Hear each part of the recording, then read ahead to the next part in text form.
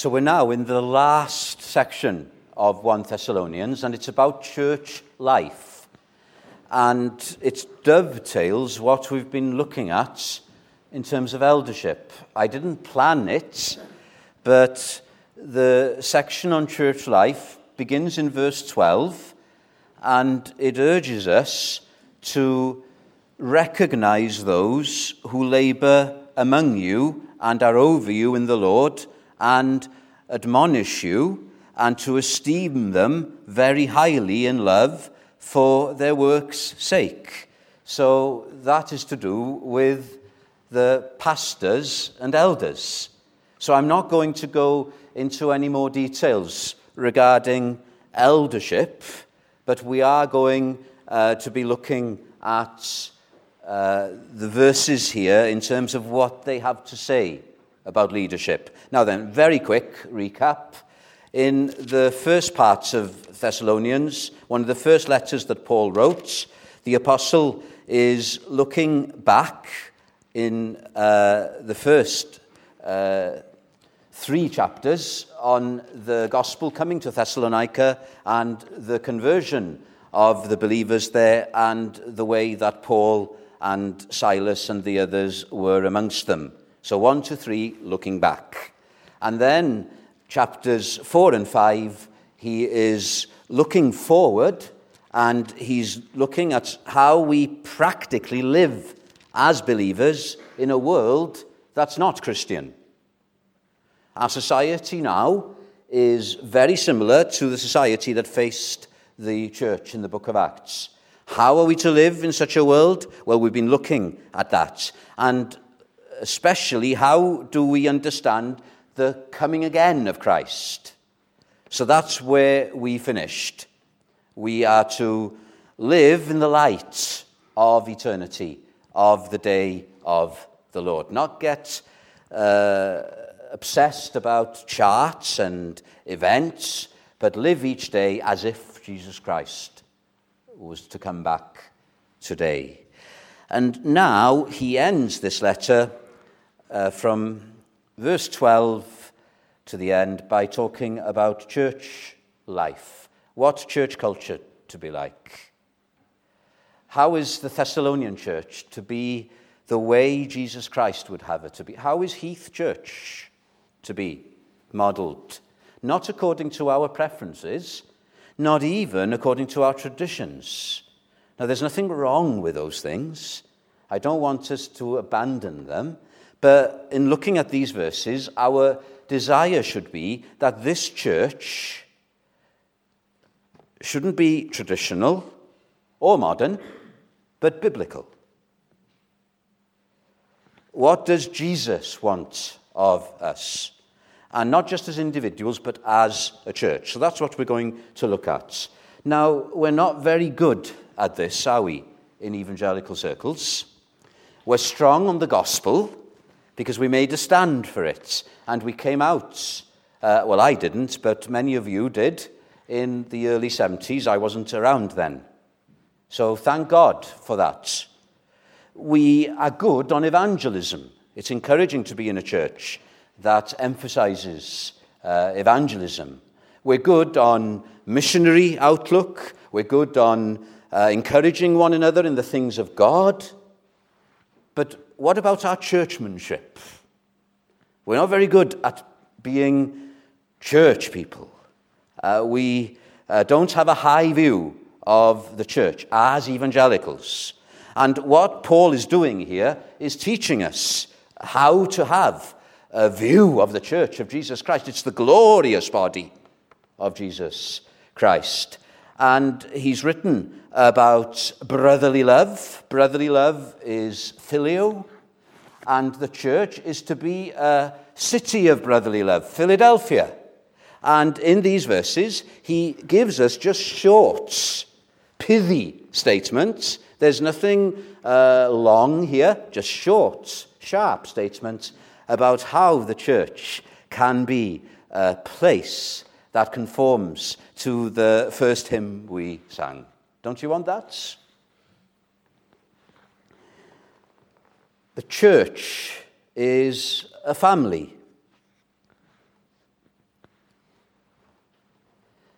And we're brothers and sisters in Jesus Christ. And in a family, there's a structure. So you have the father, the head of the family. You have children submitting to their parents. So everybody's equal in the family, but the father is in charge, and the children are to obey their parents. So in the family of the church, we're all brothers and sisters. I want to emphasize that. But God has given a structure. So he has given fathers, if I can put it like that. He has given pastors and elders. And it doesn't matter how spiritual we claim to be. If we can't submit to the word of God, it doesn't count. So that's what we mean by churchmanship. We have a high view of one another as members of Christ's body, and we have a high view of the structure that our Saviour has ordained. Now, there are different views on how you do church. I'm not interested in that. I'm just interested in the basics here. And so what Paul is writing about here, it's not a list of do's and don'ts. It's family guidelines. Do you have family guidelines? When I used to live in Cardiff, I was a school teacher up in the valley, and we lived in a Christian house, and our landlord, he had house rules. He had a nice front room, and he kept all his antiques there, and we weren't allowed to kick a football in the front room. Now, that's not the kind of thing Paul is thinking about here. He's thinking about family guidelines. What does it mean to love one another as brothers and sisters in terms of loving our Saviour? What does it mean to submit to our elders? What does it mean to submit to one another? It's all to do with these things. If you look at the section, if you've got a Bible, from verse 12 to verse 24, you've got the family guidelines. And then from verse 25 to the end of the chapter, you've got the final greetings and the benediction. And if you look at verses 12 to 24 especially, one word is repeated again and again and again. Do you know what word it is? We urge you, brothers. Where else? Verse 14. Now we exhort you, brothers. I don't like the word brethren. It has the wrong associations. Brothers. It's used in this section. And then, of course, verse 25, brothers, pray for us. Verse 26, greet all the brothers with a holy kiss. I'll need time to prepare for that. And there's mention of brothers in verse 27. The word brothers is used again and again. We are family. We mustn't think of competition. We mustn't think of power play. We're brothers. We're brothers in arms. Name him, brothers. Name him, says the well-known hymn, Onward, Christian Soldiers.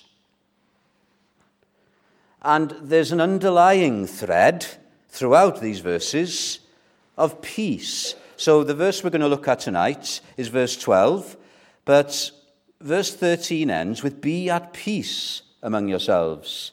The theme of peace, writes Beale in his famous commentary, is threaded throughout these guidelines. The fact that brother, which undergirds the church as family, is repeated 5 times, that points further to peace as the dominant theme. If earthly families should be characterized by peace, how much more the family of God?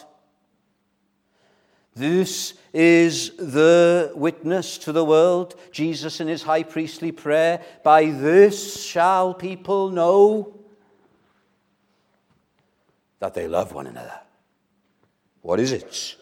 This Philadelphia love. Well, Paul is going to spell it out.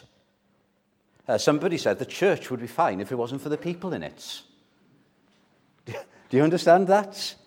If you've had a bad experience of church, if you've been burnt, and a lot of people, we have to be honest here now, a lot of people over the decades have been burnt, and they've got disillusioned with church.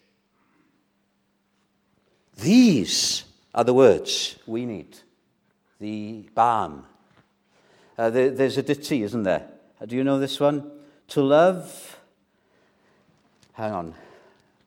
above with saints we love, that will be glory. To live above with saints we love, that will be glory. To live below with saints we know, that's quite a different story.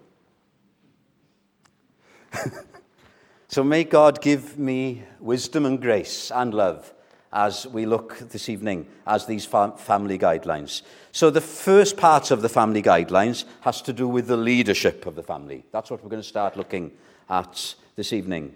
And that's in verses 12 to 13. Then in verses 14 to 15, it's the fellowship of the family, so all of us.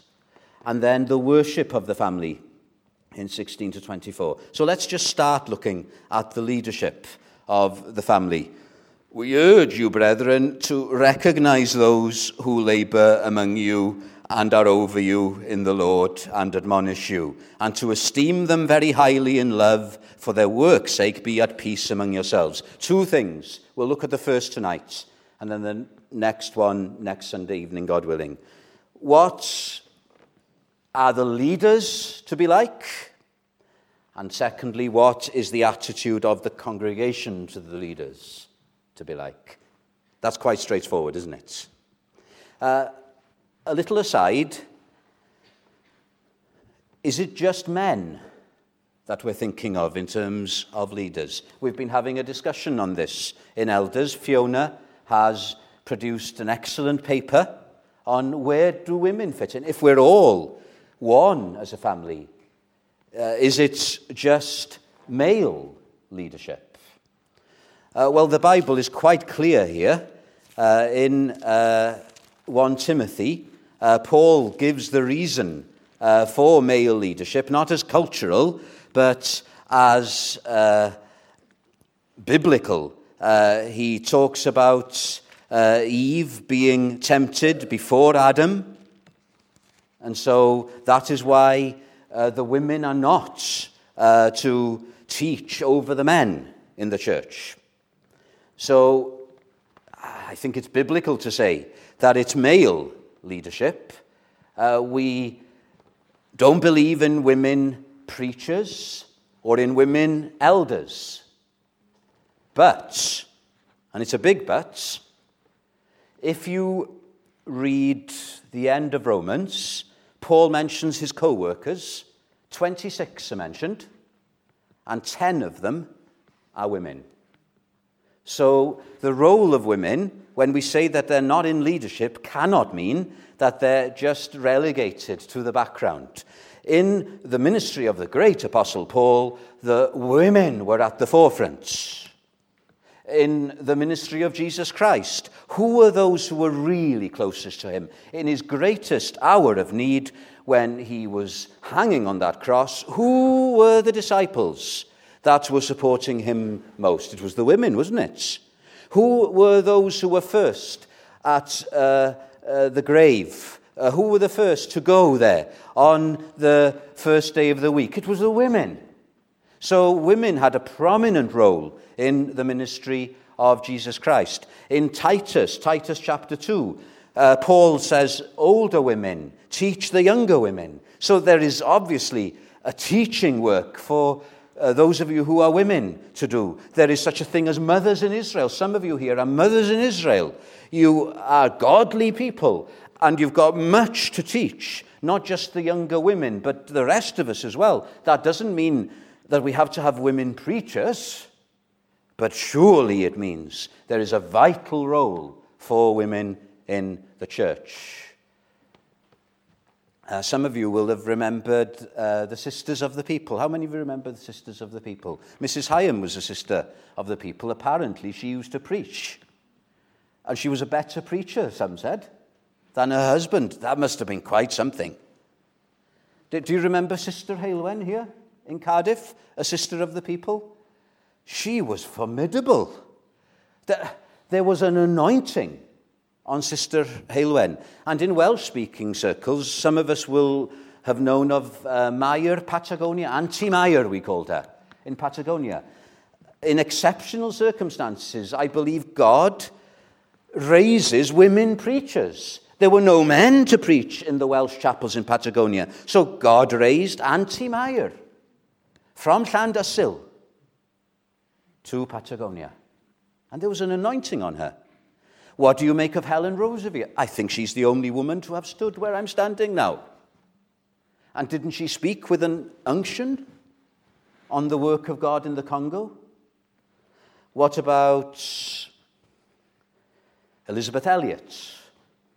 When Elizabeth Elliot spoke, not in the main meetings in the Aber Conference many years ago, but in one of the other meetings, there were many ministers there. And I would have been there as well. A godly woman. And we can think of some we know even in this church. So let us pray, not just that the Lord will guide us to men that are to be elders, godly men, but let us pray, not for women elders, but that God would really bless the women as well in the church. So, before I'm thrown out, let's look now at these verses. Leaders, what are we to do? We've looked at it in eldership, but there are other things mentioned here. And for you as a congregation to know, what are we as leaders here for? Well, let's read, and I'll open up what Paul has to say, and then we'll be done and we'll sing a hymn, and we'll have the after meeting. The first thing that is said about them is that they labor. They labor. What does that mean? The word in the original means toil. It speaks of effort, sweat, even to the point of exhaustion. You know, don't you, what it's like to work all day, and when you get home at the end of the day, all you can do is drag yourself into bed and you just sleep straight away. I'm not saying that the work of the pastor is like that every day, but that's the picture we have here of the ministry. Labor. Matthew Henry said, they are called laborers and should not be loiterers. They were practical, weren't they? Those men of old.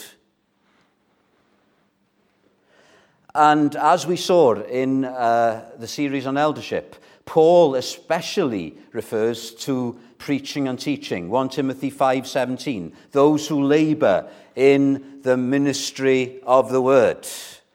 Do you know what? It's labor to preach. I know you don't think that a minister only works one day a week on Sundays. There are some people who think that. Neither is the Christian ministry a 9-to-5 job. And incidentally, some of the things I'm saying here, it's not just for those of us who are preachers, it's for others in Christian service. Think of Fiona and Livon and some of our missionaries. It's not a 9-to-5 job. It's a calling. It's a calling. Now, that doesn't mean to say that the pastor has to be in a suit and tie 24/7. But there is that being available. And when you're preaching, I don't know anything like preaching. I used to be a school teacher. Now, it was tough being a school teacher. I don't know how you do it, those of you who are still teaching. But there's something about preaching that's different to teaching or lecturing. It's not just the mental effort, but you bare your soul. I'm bearing my soul here tonight. There is an emotional drain and the spiritual drain. And when you think of the great Apostle Paul saying he was preaching in weakness and fear and much trembling, well, that is labor, is it not? And when you think of all the other things, it's the primacy of preaching. In the series on eldership, all of us, pastors and elders, have the spiritual oversight of the flock. The pastors are there primarily to preach, but they are also involved in the visiting. That's not easy, is it? Especially with the 20 miles an hour speed limits.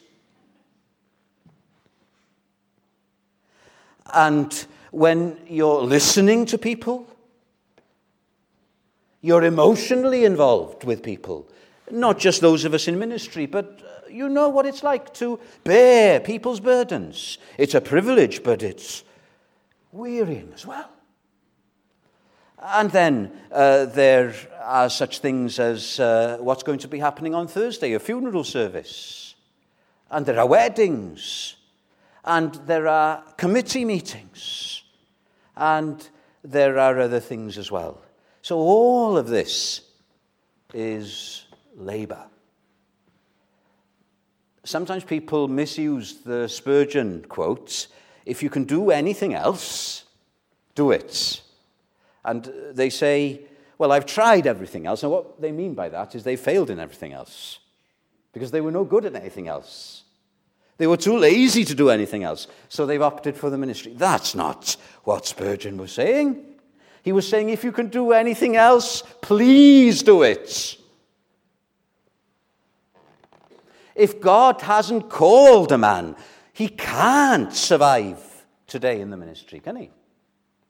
And I would say the same of those in missionary work, men and women. Do you know the hardest thing? Do you know what it is? Tears. Blood, toil, tears. I don't think a minister has really begun until he's come to the point where he weeps. And they can't teach you tears in Bible college.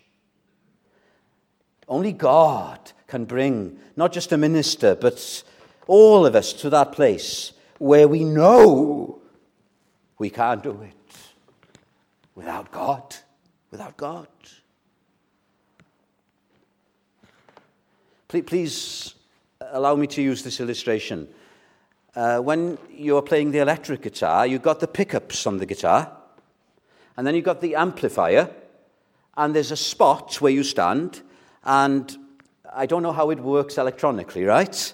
But the signal from the pickups interact with the amplifier, and they sustain the notes. Apparently, if you stand in a sweet spot and play a note, it will keep going for infinity. Well, not quite.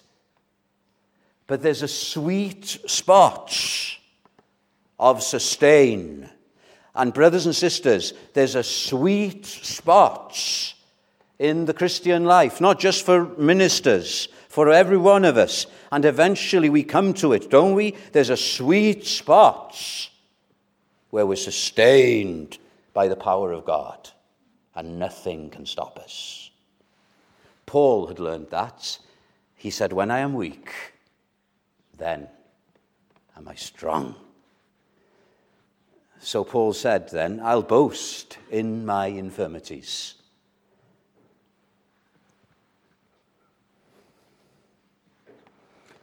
Labor. We'll sing at the close of the service, O Father, who sustained them. John Berridge, those who left the stage, what a privilege to hear their experiences. Not that long ago, was it? O Father, who sustained them. O Spirit, who inspired. Saviour, whose love constrained them to toil with zeal untired. From cowardice defend us, from lethargy awake. Forth on thine errand send us to labour for thy sake. Whatever we do, do with all your might as unto the Lord. Whether you're standing at the door, whether you're doing the notices, whether you're in the kitchen, do it as unto the Lord. Think of Aunt Bessie. She worked with Robert Bennett in the Christian bookshop in town, and she polished the paving stone outside to the Lord. I believe that. Second thing, not just labor. What's the second term that Paul uses? Over you in the Lord. We urge you, brethren, to recognize those who labor among you and are over you in the Lord. We've come across the Greek word here before when looking at elders. It means oversight. So when Paul talks about the office of a bishop, 1 Timothy 3:1, he's talking about overseer. It talks about managing. It has authority to it. And I know some Christians today, in the days in which we're living in, with the emphasis on individualism, they don't like this whole idea of authority. But the Bible teaches it. God has put fathers in authority, in the family unit, in the state. Whoever is in charge, they are God-given in terms of authority. Romans 13. And in the church, in the family of God, pastors and elders are in authority. You may not like them, but you respect them for their office's sake. Authority. Now, there's always this tension, isn't there, between extremes. I always feel we're walking a knife edge between two extremes. On the one hand, you can have a pastor who is dictatorial. You know the verse, touch not the Lord's anointed. You can't say anything against the pastor. You can't disagree with the pastor, or you're blacklisted. Now, that's not the kind of authority that Paul is thinking of. But then the pendulum swings all the other direction, and you have pastors the butt of every criticism. Now, that's not biblical either. The church is not a dictatorship. The church is not a democracy. The church, my friends, is a theocracy. It's God who's in charge. And where God is in charge, there is this lovely harmony. So look at the words Paul uses. I find these amazing.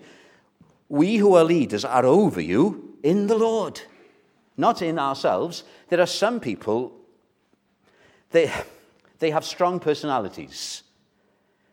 Now, I'm not one of those. There's nothing wrong with a strong personality being in Christian leadership, but they can't use their strong personality to force their way. There are others, and I'm in this category. I'm a bit like Timothy, timorous Timothy. We don't have that strength of strong personality, but that doesn't matter, because it's in the Lord, the authority. It's in the Lord. And so, whoever the pastors or elders may be, they are representing the Lord. So we can't lord it over you. May God deliver us from that. But we can't either be trampled upon. May God deliver us from that. I like the way Paul puts it. We had discussions like this in Bible college. We had Graham Harrison lecture us on the church, and we had to call him Mr. Harrison. Mr. Harrison. Woe betide anybody who called him Graham. And there was a student who was saying, but Mr. Harrison, what about Paul? Paul, he's Paul. Why can't we call you Graham? And Mr. Harrison was straight in. Yes, but Paul the apostle. Can you see the balance? Paul, yes, among you. And yet, the apostle. He's not writing a private letter. He's writing as a leader called by Christ. So I don't mind you calling me Wyn. I really don't. But I'm still God's servant. And I don't think Andy minds being called Andy, and Nathan doesn't mind being called Nathan, and I don't think the elders mind being called by their first names. But we're still called of God, and there is an authority. It's servant leadership, isn't it? What did Jesus Christ say? Turn to Mark 10. I know time is going, but we're not to be like the world. We're not to be politicians. There's too much politics in churches these days. We're not to indulge in that. The disciples, when Jesus was ministering on earth, were tempted to be a bit like politicians. They were having an argument about who would be greatest in the kingdom. And Jesus Christ, he just put it in such a lovely way. Mark chapter 10. This is not long before the crucifixion. And this is how he puts it. You know that those who are considered rulers over the Gentiles lord it over them, and their great ones exercise authority over them. Yet it shall not be so among you. But whoever desires to become great among you shall be your servant, and whoever of you desires to be first shall be slave of all. For even the Son of Man did not come to be served, but to serve. If we're serving the great shepherd, the servant king, we under shepherds are to be servant kings, and we're all to serve one another. We're all to submit to one another as we submit to the Lord. And that means as well submitting to those that God has put over us. We don't submit to the person. I've got no authority in my person. Neither has Andy, neither has any of the elders. It doesn't matter how senior the elders may be. They've got no authority in their person. It's all to do with the office that we are holding. John Stott, incidentally, his commentary on these books are brilliant in The Bible Speaks Today. Jesus says that the chief characteristics of Christian leaders is humility, not authority, gentleness, not power. Nevertheless, authentic servant leadership still carries an element of authority, God-given authority. Finally, admonish. Admonish. Recognize those who labor among you and are over you in the Lord, and admonish you. If you're getting the EBGBs here, I can understand. What does the word admonish mean? It's the Greek word nouthetos. What does it mean? It means correction.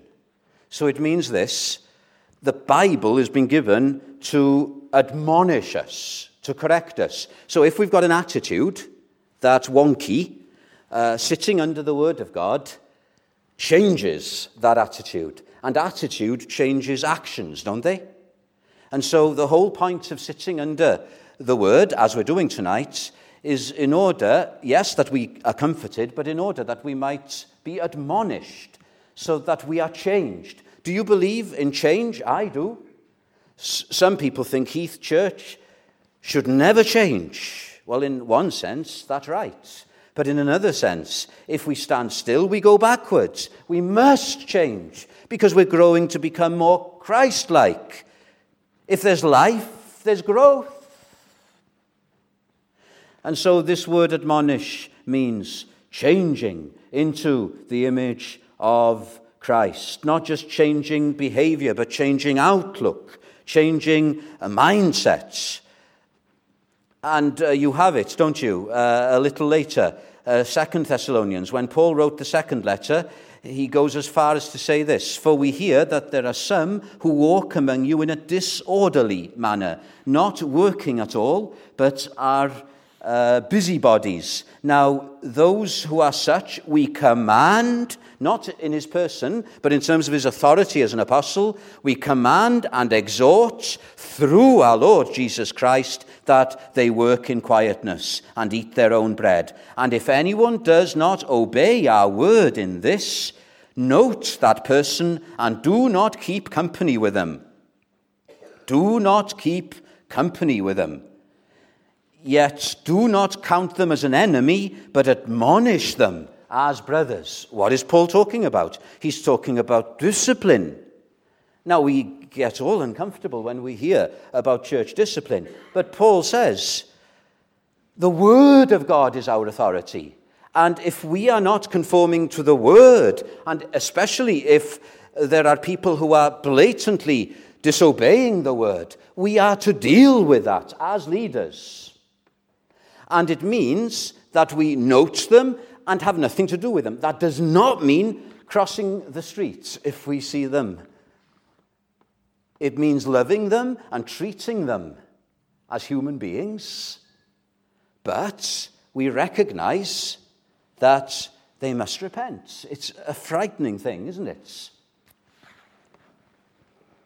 Let me refer to Helen Roseveare. When she was in the Congo, there was a revival. and she was resistant to it at first.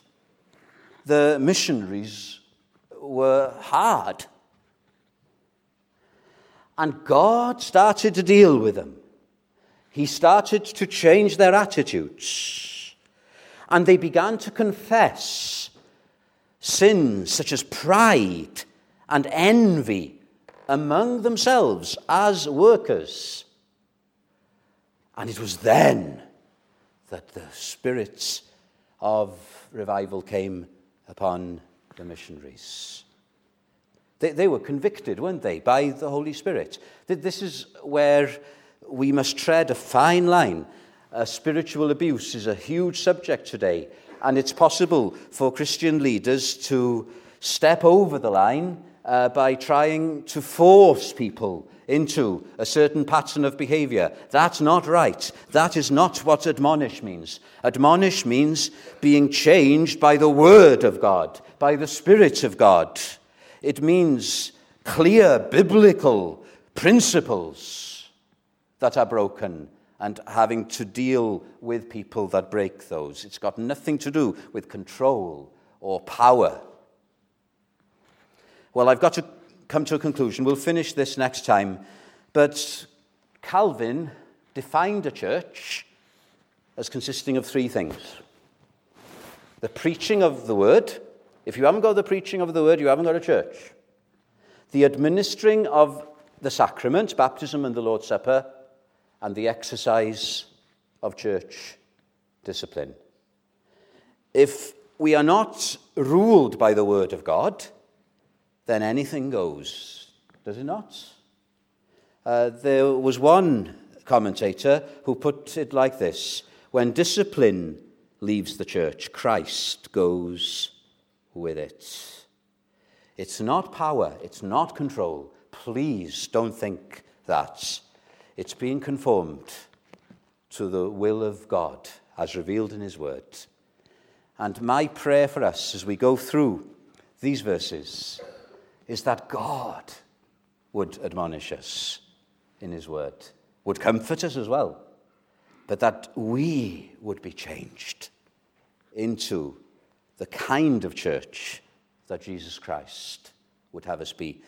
I watched Dan Pugh's amazing video on Welsh Awakenings. If you haven't seen it, watch it. And I was convicted. I'll be open. I was convicted. And I realized it's not that dodgy church down the road that needs revival. They may do. It's we, my friends. We are the ones who need to be awakened. These respectable sins, may God, by his Spirit, search the recesses of our hearts and bring them out. And may we, what did we used to sing? Come to the Lord our God with contrite hearts return. Are we broken? Good. That's what God wants.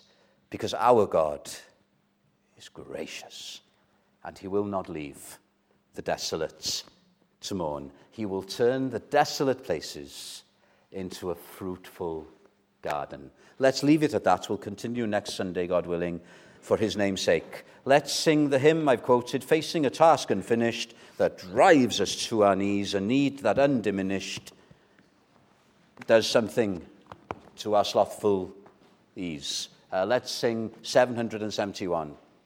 We